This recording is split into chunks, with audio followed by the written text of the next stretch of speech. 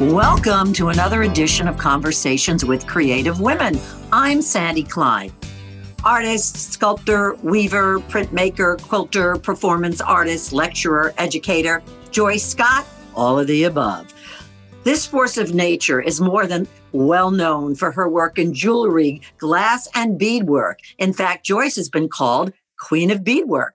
Born and raised in Baltimore, where she still resides, her art is rooted in her African-American neighborhood, a community that has impacted her life. But Joyce's work also reflects her views on all aspects of American culture, ancestry, and the world around her. Joyce has been featured in solo and group exhibitions at the American Craft Museum, the Corcoran Gallery of Art, Smithsonian American Art Museum, the Metropolitan Museum of Art, and Harlem Studio Museum, just to name a few.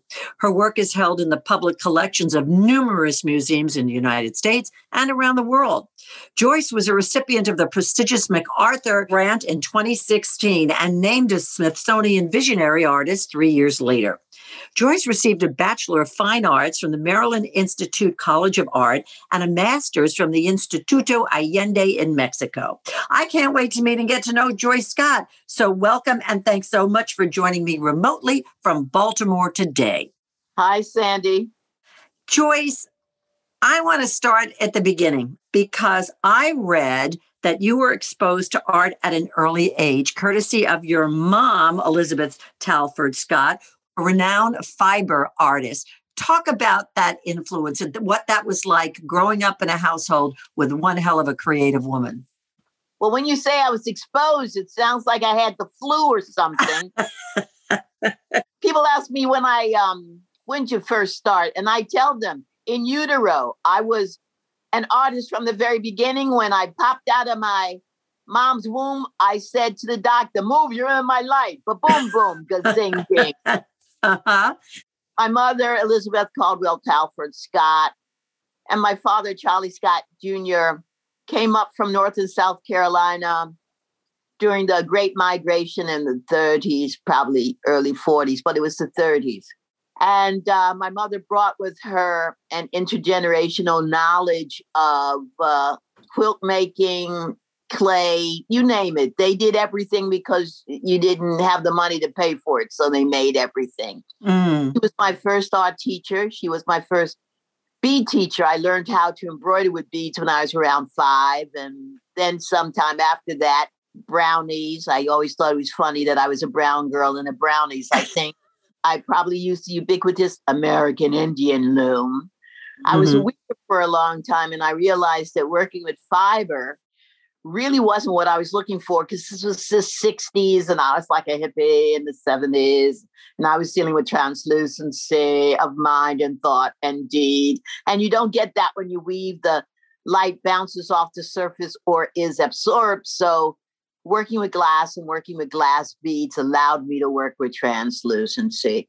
So at the age of 72, I've been doing beadwork since I'm 5. And I think I might have earned the title, the Queen of Beads, even though I know there's no royalty whatsoever. Right. But you know, what I'm struck by, and I said this in my introduction when I interviewed the wonderful glass artist, Beth Lipman, and I said that art was always just torturous for me. I dreaded going to art class when I was in elementary school and in junior high, and was so relieved when I got to high school and that was an elective. But having said that, I just love art. I love going to museums. I love experiencing the talent and the creativity of other women. And so really, at the risk of deifying you, I'm in awe of this ability to produce this creativity and to feel confident and comfortable in doing that. Go ahead and deify me. Go ahead. I think that it's very important that people who are not gifted artistically understand that you're incredibly important, because you're the ones who look at what we do. You're the ones who celebrate and love the art that we make. So I'm always happy to be around folks who want to look at art and be involved in it as a viewer.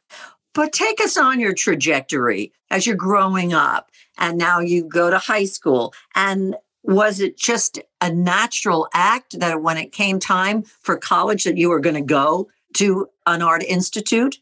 Yes, I can tell you that from elementary school. And remember, that means I was in elementary school in the 50s. Joyce, we are contemporaries, by the way. Yes. Well, that's good to know. You were probably in a reform school or something, but I won't get on your personal business like that. I heard. However, that meant that, my teachers always gave me art supplies, elementary school and junior high school, to work with all summer. And then I'd bring back what I'd done and they would help me. When I got to high school, I went to an all-girls high school here in Baltimore, even though it was a public high school. And we had a brother school right across the street. I was at Eastern. The brother school was at City, and one of my art teachers was there, Olin Yoder. And he was really a mentor for me and very important in my getting a scholarship to the Maryland Institute College of Art. But it wasn't given. I was always supported as an artist, as a young kid, right through all school. Even the principal at my elementary school would wait for me because I'd probably have on all kinds of tchotchkes. I'd have on 13 necklaces, something stuck in my hair, whatever. I used to stuff my training bra with my homework, so it looked weird. And she'd be there with me saying, now we're going to take this off and you don't need this. And now you can go to class. So in other words, Joyce, it's fair to say that you marched to your own drummer. Yes. Did that come from your mom and your dad to be your own person?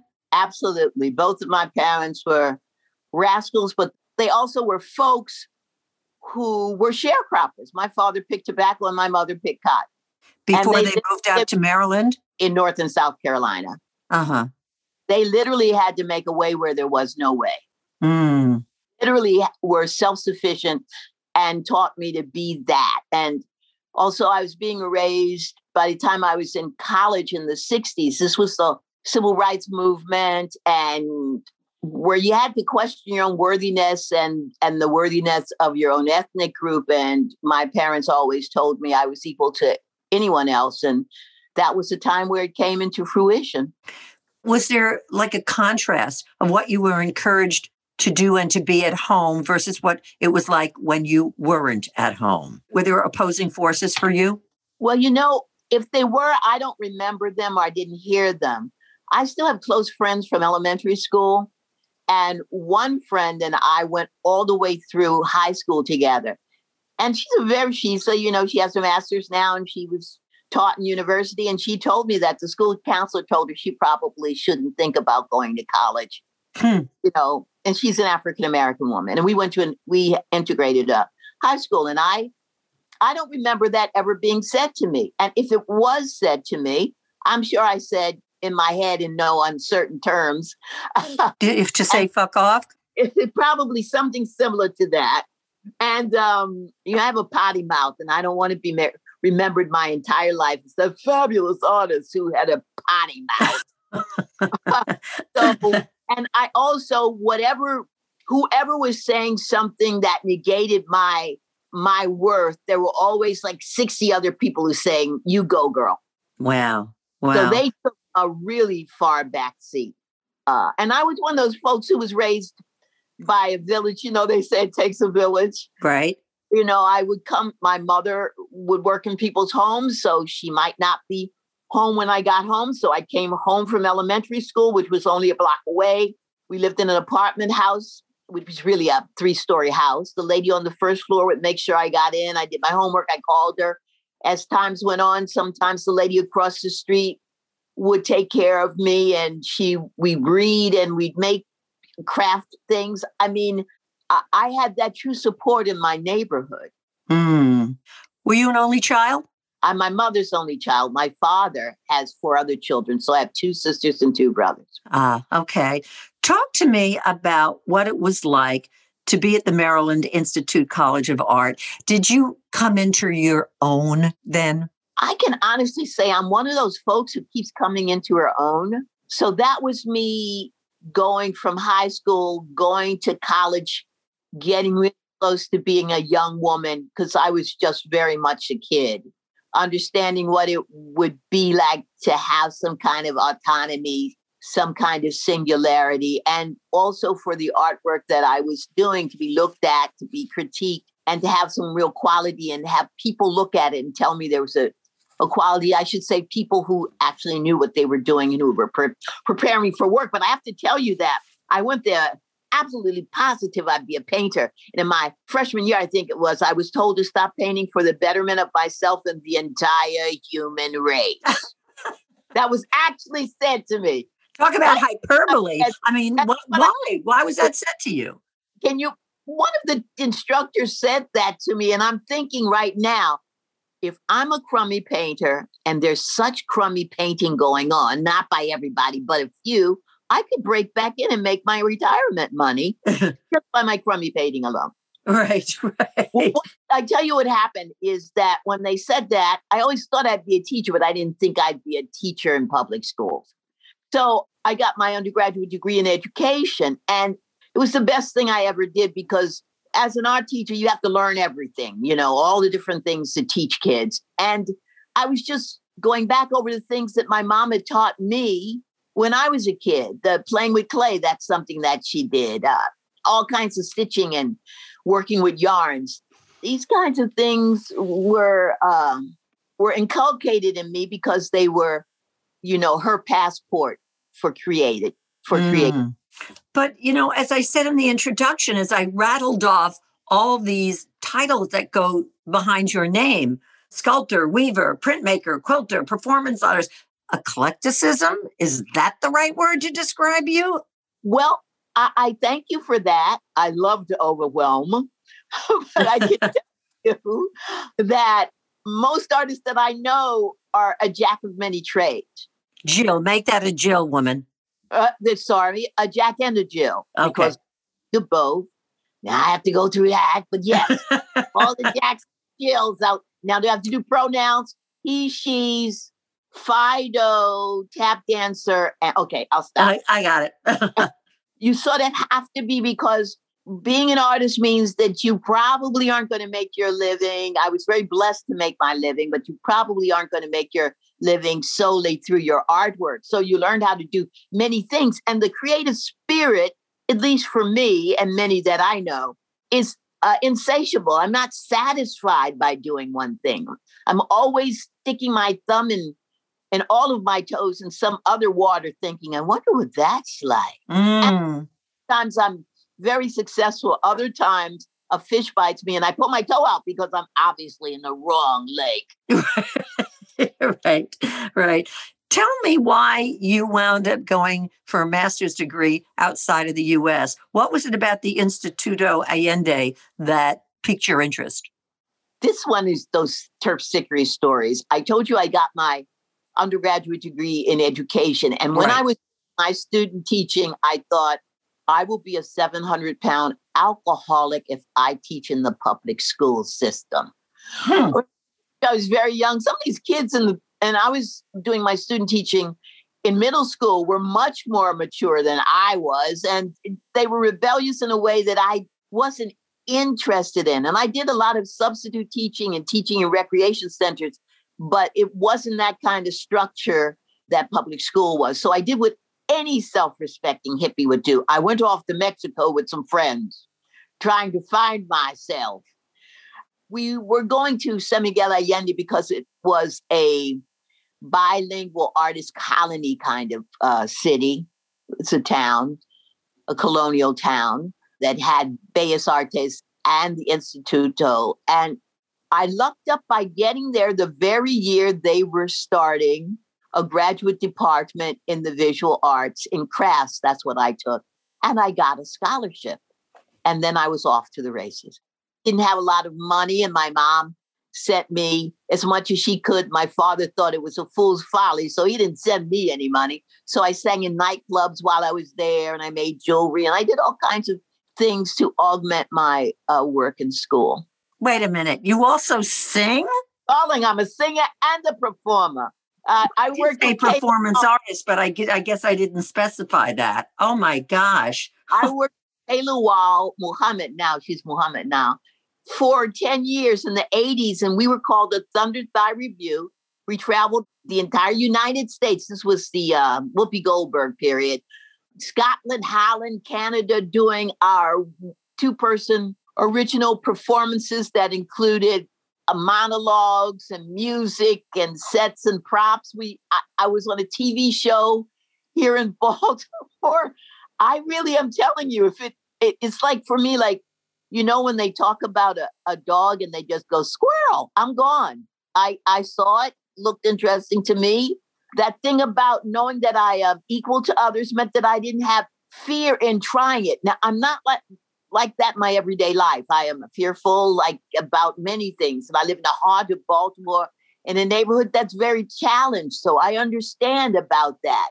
But the art offers you such a miraculous cleansing opportunity that I'm in. I'm just in both feet, all 10 fingers. Well, I say this a lot to the women who I've met through this podcast. The sense of self is so potent. That's really a tie that seems to bind all of you. I think it's important. It's very necessary to have it, to be able to stand up for yourself, because that's trying to figure out exactly how I want to say it, because the sojourn that I'm on means that I have to be up to the task, and I'm not up to the task every day. Of course. I told you, I'm 72. I've got 2 rotten knees and a bad back, and sometimes I'm yawning and I'm just moaning. Oh, I'm gone. I'm gone. I'm just moving through, because people say there's a light at the end of the tunnel. I say yes, and then there's another tunnel. Right. And for me, though, that quest is just amazing. Why else am I on this earth? Why else am I here? Am I here to be mediocre? No. Am I here to just accept? No. Or am I here to royally kick my own ass into the next kind of amazing kind of universe I can get why else live? Right. It's got to be hot and bubbly and just absolutely outrageous. And, I also don't have a big problem making a fool of myself. That's another thing. So I'm in it. That idea of resting on my laurels or accepting less, that really does also come from my parents, because they literally, there's a thing that you say in the South, and I sing this sometimes, about hiding your light under a bushel. And you would hide your excellence, because of your ethnicity, because of your gender, because somebody would attempt to take it away from you or be really insulting, call you the N-word, whatever, right? And my mom was always, do not hide your light under the bushel. I tell people that the truth for me is that people had ate shite so I could have sugar. People died to put me in this position. So I'm running for it. They should clone you, man. You know something else, sweetheart, that you're going to go like, Joyce, my godparents were Pentecostal preachers, and I did street ministry with them. They said when I was on the street singing, and I was probably like 5 and playing the tape, I got my role here, and I'm not being facetious, is to deify you, because I'm overwhelmed by who you are, what you do, and what's so ingrained in you that I was thinking to myself, did you have any rocks that you were pushing up mountains, woman? Absolutely. I am we call me red bone. I'm a lighter skinned African-American, not super light, but lighter skin. And people think that makes a difference, and it does for some. But as an African-American woman, I had to push all of those rocks. I'm not incredibly beautiful. I pushed a lot of rocks. I'm not the smartest person in the world. Pushed a lot of rocks. I smashed a lot of rocks. I made jewelry and clay out of them. Not just smashing them. Someone did that for me. When my mother talks about picking cotton when she was like 8 and dragging, you watch those films on TV, it's the truth. They used to drag hundreds of pounds to be weighed, and they were out from the morning to the night, and how ingenious they were. I always say my mom talks about the first microwave, and that was the way they would cook with their kettle and stuff while they were in the field, and with stones, and that's the way they made pots. I mean, ceramics. It just is. I can't be denied, because that would be a real insult to those who put me here. And I know how kumbaya and how hippie that sounds. And it's one of the I gladly take from that period because it's the absolute truth. My parents didn't read and write very well. They went to one-room schoolhouses. I mean, we're in the 21st century, and I can tell you about my parents who were living as sharecroppers the way people lived in the turn of the century. Well, but they were the turn of the century. My mother was 1916. So her parents were born right after slavery. To have that connection and know what they came from and what I am now, I can tell you, I just won't stop. And I try to be a mentor to others sometimes as well. I think that's a great way for me to introduce this quote from you that says, I believe in messing with stereotypes. It's important for me to use art in a manner that incites people to look and then carry something on, even if it's subliminal. That might make a change in them. So let's talk about what you mean by all of that. I know that's a mouthful, huh? No, it's powerful and it's potent. Well, firstly, I think all art does that in some way. The fact that I do a lot of politically and socially oriented art means that I am using it as my bully pulpit. People sometimes think that artists are born in and I was born in an art house, but they're born in an art neighborhood. They eat art food. They only went to art school. They only wear art clothing. But that's not true. I have to pay my gas and electric bill. I voted in the last election and the one before that. The same ills and problems that throttle other people throttle me. My best way of talking about it, my voice is as a visual and performing artist. Consequently, that's what I make work about. And I want you to look at what I do. And I don't believe I'm going to change your life. But if you could go like, oh, really? I didn't know that. I mean, I did a one-person show 2 years ago at Grounds for Sculpture in Jersey, one of my favorite places. One of my favorite places. So right next to Princeton. And I did a sculpture that was called Harriet Tubman as Buddha. And so it's a large beaded sculpture of her with her legs crossed. She's holding a stone necklace that I use as a rosary that was made by my mother. And this is why people are not knowing about Harriet Tubman. We know about her now, right? Right. The idea that she could be like Buddha, I don't know who was any more enlightened than she. That kind of asking people to take that extra step, see the duality, to see how things could enlighten you, could educate you just by the way I do beads or whatever. This is important for me because this is my voice. Joyce, when did you start to experience success? And talk to me about that process. What's that like to be, quote, the belle of the ball? That's an interesting question. So I'm trying to remember. When I tell you I was going to school and young, starting my artwork in the 70s, the entire environment was for experimentation. And that meant that museums, art centers were being opened. People were doing just all kinds of wild stuff. So I'd say the 70s was when it was happening in museums at that time. Also, many of them were open to alternative or experimental work. I had many galleries in my life. I always was trying to be in a commercial gallery. And I had a few simultaneously, as I do now, because I knew that would be the only way that African Americans would easily be able to see my artwork. It's open on Saturdays. It's got business hours. You can take your kids in and not have to pay a fee. And there's usually someone who can talk about the artwork. When you say being the belle of the ball, I've been blessed with having one-person exhibitions. And it's good because it, once again, allows me to talk about the things that are important. And it throws an African-American woman with consummate skill and abilities right in front of people. And someone I'm a big woman, I'm one of them healthy, thick girls, got a big, big red wig on, is one of those people who might not look exactly like Alina Horn, God bless her soul. I trust and believe in her. Cicely Tyson. These are the women who I'm giving them all of the kumbayas right now. Sure, sure. But to put somebody out in front of them, someone who's also, I call myself sometimes a cesspool of stereotypes. I'm fat, I'm black, I have gappy teeth, I have a big wig on, I sing, I talk trash. Simultaneously, I am an artist who has achieved a level of success because of very hard work and because of the quality of my work. And that should be shown to others. It also is that I'm an artist who is not a painter. I cry about that a little.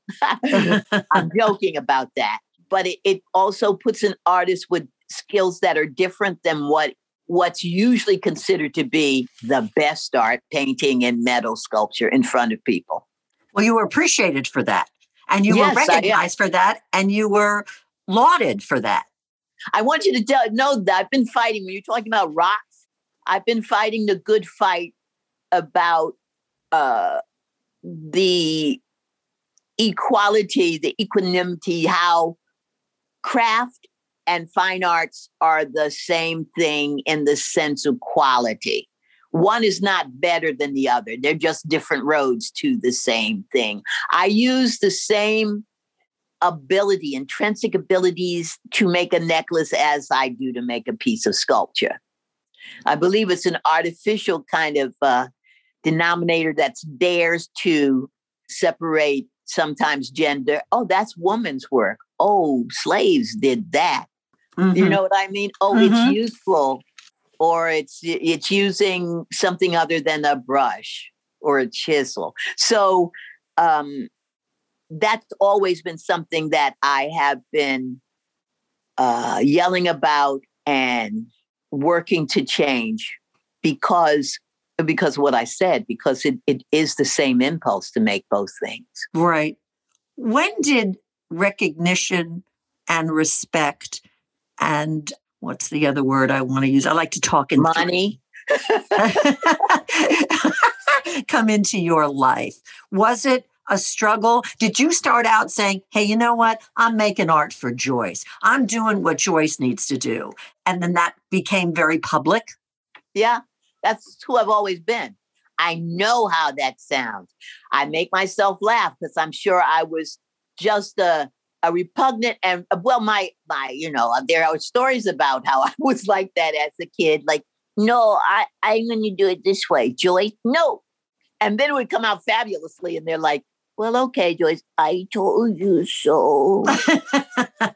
Well, there's that strong sense of self, Joyce, that these women, I've said it before, I'm going to say it till I go to my grave, that all of these women who I've met through this podcast all share this. Well, you kind of almost have to have it.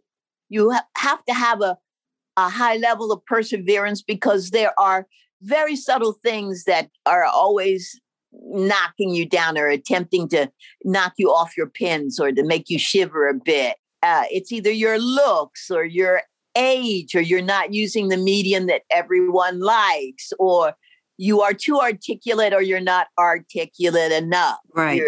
All of the things. You're too black or you're too whitish. You name it, it's out there to befuddle you if you allow it. And it's very easy. I mean, I'm not wanting you to think that it was a straight line for me. It was a lot of lateral movement where I was trying to find my way. But when I'm asked by folks, what would you tell younger artists? I always say, never stop. Never stop. I never stopped. I only had one real job in my life, and that was as a drug counselor when I came back from Mexico. And I had a modicum of respect because I used art as my modality. So we painted on everything, and we did little performances, and we wrote poetry. We did all of that. Mm-hmm. But usually the person who back in the 70s was a drug counselor was a recovering addict. I am not that. And so they kind of gave me the stink eye when I tried to talk about the things in my life. Mm-hmm. After I left that job, because you see the best and the worst of humans in that job, I think it was 1973, and I think I was like 23 or something. And I said to my mom, I'm never going to work for anyone again. I'm just going to make and sell art. And that's what I did. What was your first big break? I have no idea. And I don't mean to, I've had that many breaks, and we're talking about me doing this for 50 years. So I really don't remember what my first break was. Mm-hmm. I know it was a series of things where one exhibition would happen. I'd be in another exhibition. I'd be getting residencies, and I'd do performance in them. And then that would open up a door to another performance. But I really don't remember the first one. It's been that long ago. What's it like to work solo? Well, it's very meditative to me. You know, beadwork is, especially the stitch that I work with, which is America, we call it the peyote stitch. When you go to college, they call it diagonal weaving. And it is a sacred stitch, and it is very meditative, has a lot of math and a lot of counting in it. I'm doing pointillism because I'm blending and I'm creating by putting dots next to dots. It's, one of the old canards was that women were bad at math. Well, at beadwork, I astound myself sometimes about the math that I have to involve myself in. I like it because you can tell I'm a talker. I don't know if you see that. Can you know that, Sandy? I don't know if Let me tell you something. Thank God you're a talker. Exactly. Well, the point is, I often also, when I'm talking to students, talk about the necessity for me to leave my ego at the door of the studio. I'm also an uncertified multiple personality. So all of them, Little Joyce, Funny Joyce, Joyce the Boxer, all of those people. Joy, I have one called Sadie, who's a Jewish woman from Larchmont. All of them, they're all at the door and go into the studio, submit to the making and to the materials. And it is such a forthright and cleansing experience. That's like the third or fourth time I've said cleansing. It really is that kind of thing where some of the ills of life are washed away in my pursuit to make this work. Talk to me about inspiration.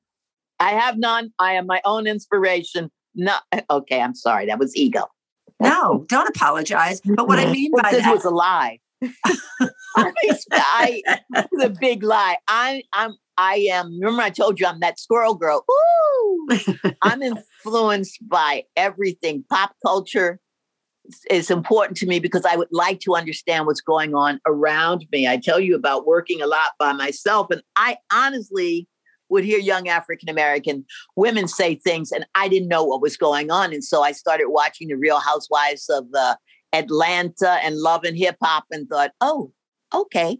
Well, that also watching, I watch a lot of TV, and there's a lot of just media on all around. I don't read as much as I want to, although I keep buying books.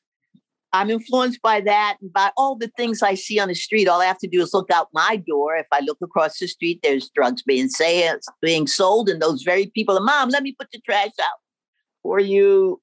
I am influenced by my friends. Of course, a lot of them are artists, and we just talk about what travails we go through and some of the just illumination. Like, I saw a light come in the window, and that was it.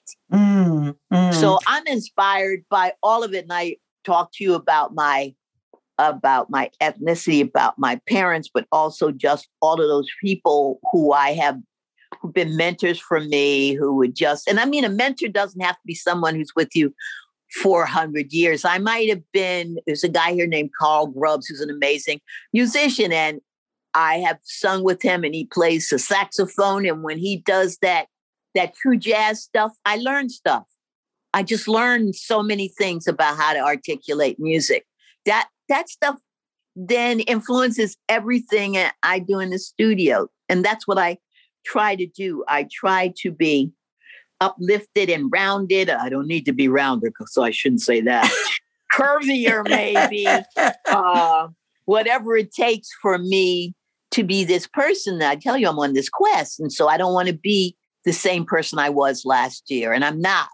Through this corny ass virus, I am not the same person I was. And I am always surprised, but I've learned new things about myself because I've only been out of the house twice in a year. Really? Yeah, I just am, in that demographic, and there isn't enough vaccine for me. And so I tell people I'm having probably a dental holocaust. That might not be the right term, but when my dentist, he might find 3 teeth. And of course, I'm putting on weight. So I'll be a whole different person looking. But I also have been just incredibly motivated to make work. And I've just been working. And I'm on a text with people, or I'm on a Zoom, and they're like, go to sleep. You go to sleep. You can't tell me what to do. So your art is bigger than you are, and it's clearly a labor of love. Yes. How great is that? Even when there are days that you might not be in love with what you've done, but how great is this that Joy Scott doesn't need anybody else, that Joy Scott can do what she can do and get joy and satisfaction, and the fact that it can be shared. Well, I definitely want to amend that in the sense that Joyce doesn't need anyone else. Certainly, I do understand what you mean by that, but a friendship is incredibly important to me. And then collaboration on certain pieces of sculpture, like working with glass, with gaffers, with glass artists, working in a print studio. That is not work being done alone. And I reap great joy from that. My joy is being a creative individual, whether you do it alone or with others. It's the idea that I wake up and I can go do something and nobody has to tell me to do it, how to do it, whether it's right or wrong, good or bad. Right. I'm making it. And it's a wonderful thing because it also then influences how I do other things in my life with this creative spurt. How have you seen your art evolve? Talk to me about what that's like. Well, actually, my skill has gotten better. Mm-hmm. Because when you're really young, you might go like, oh, it's falling off the wall. Oh, damn. Oh, look, it got wet and all the colors dripping off. Shit. Oh, crap. Yeah. My skill has gotten better. The breadth of what I do, I've traveled the world. So I've seen a lot of stuff. That's another thing that makes you know how equal you are. When we are told in this culture that because of your ethnicity, you're not equal, you're not as good as others. And then when you travel the world and you just see that you are. Everybody's just another human being with different hair texture. That's right. Yeah, that's right.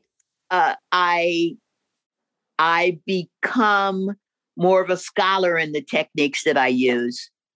And that is great to be able to help my techniques evolve and even make up some stitches and things like that. That's all wonderful. And then I've been a teacher for many years. So to be able to share that, I don't have like secrets, like, people like, okay, here's the secret I want to, nah, I don't have any secrets. I don't want to go to my grave, really the incinerator, 1,000 years from now, whatever, around 2075, and know that that I kept stuff because for whatever odd reason. So that's not what I want to do. I want to ask you what it was like when you found out that you won MacArthur Fellowship. Girl, Sandy, girl, this is a funny story to me at least. I was suffering from sciatica. I couldn't lie down in bed for long. I couldn't sit in the chair. The only place that was comfortable for me was where I am now, at my desk, where my desktop is. I put a pillow on the desk and I would fall asleep on that, in the chair and falling asleep. Ring, the phone rings and the person says, blah, blah, blah, blah, MacArthur. And I'm like this, who is this? You think it's a bogus call. Who is this? Well, I was just been blessed by winning another award here. That's a local award for a lot of money called the Baker Award. And then before that, I'd just been awarded an outside studio space for 3 years with a stipend So I was like on this roll. And so I thought it was my friends just calling, messing with me. And, they were like, no, Michelle, prove it. And they're like, how are we going to prove it on the telephone? I don't know. Send me, astro project, do something. I was asleep too. And I was in pain.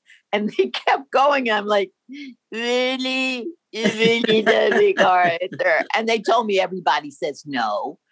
And then they said, well, are you really surprised? Didn't you know you were looking at me? And I said, we were looking at you. And I said, absolutely not, because I think I was 68. And then I told them this story because I used to say to people, who do I have to have sex with to get MacArthur? And then when that years happened, I would say, who do I have to pay to take my space, to imitate me, to get my damn money? Then I want you to sing at the Ford Foundation. I made all these jokes. I'm sitting at lunch and I'm making these jokes. And this woman says, I work for the MacArthur Foundation. Oi, okay. And then I get it. And it's one of those things where, God helps like dummies and small animals. I'm probably both. And it came exactly when I needed it. The corny ass virus, Trump, all of the things that made a dent in the odds. And this is my last year. I'll have to go back to poverty. I'm joking. Somehow I doubt that. Whether you get the recognition on that grand scale, or whether you get the recognition by having your work in permanent collections, or that you're part of group exhibitions or solo exhibitions, I just can't imagine what that must be like. I guess I'm deifying you. Like I said, wow, what a wonderful legacy, Joyce. Let me give you another story, because I always thought, wouldn't it be great to be in the Met? But they don't collect like that. So a woman gave part of her jewelry collection to the Metropolitan Museum, and I had a necklace in it. I think the show is still up. They did an enormous show on jewelry through the ages from their collection. And there was my mentor, Art Smith, there. I was so happy to see it. People said, you got a piece in it, you have to go. I was there. I was in a wheelchair because I couldn't walk that much at that time.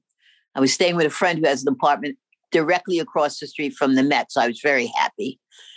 They were pushing me around, and I was looking at all of this work. There was so much gold.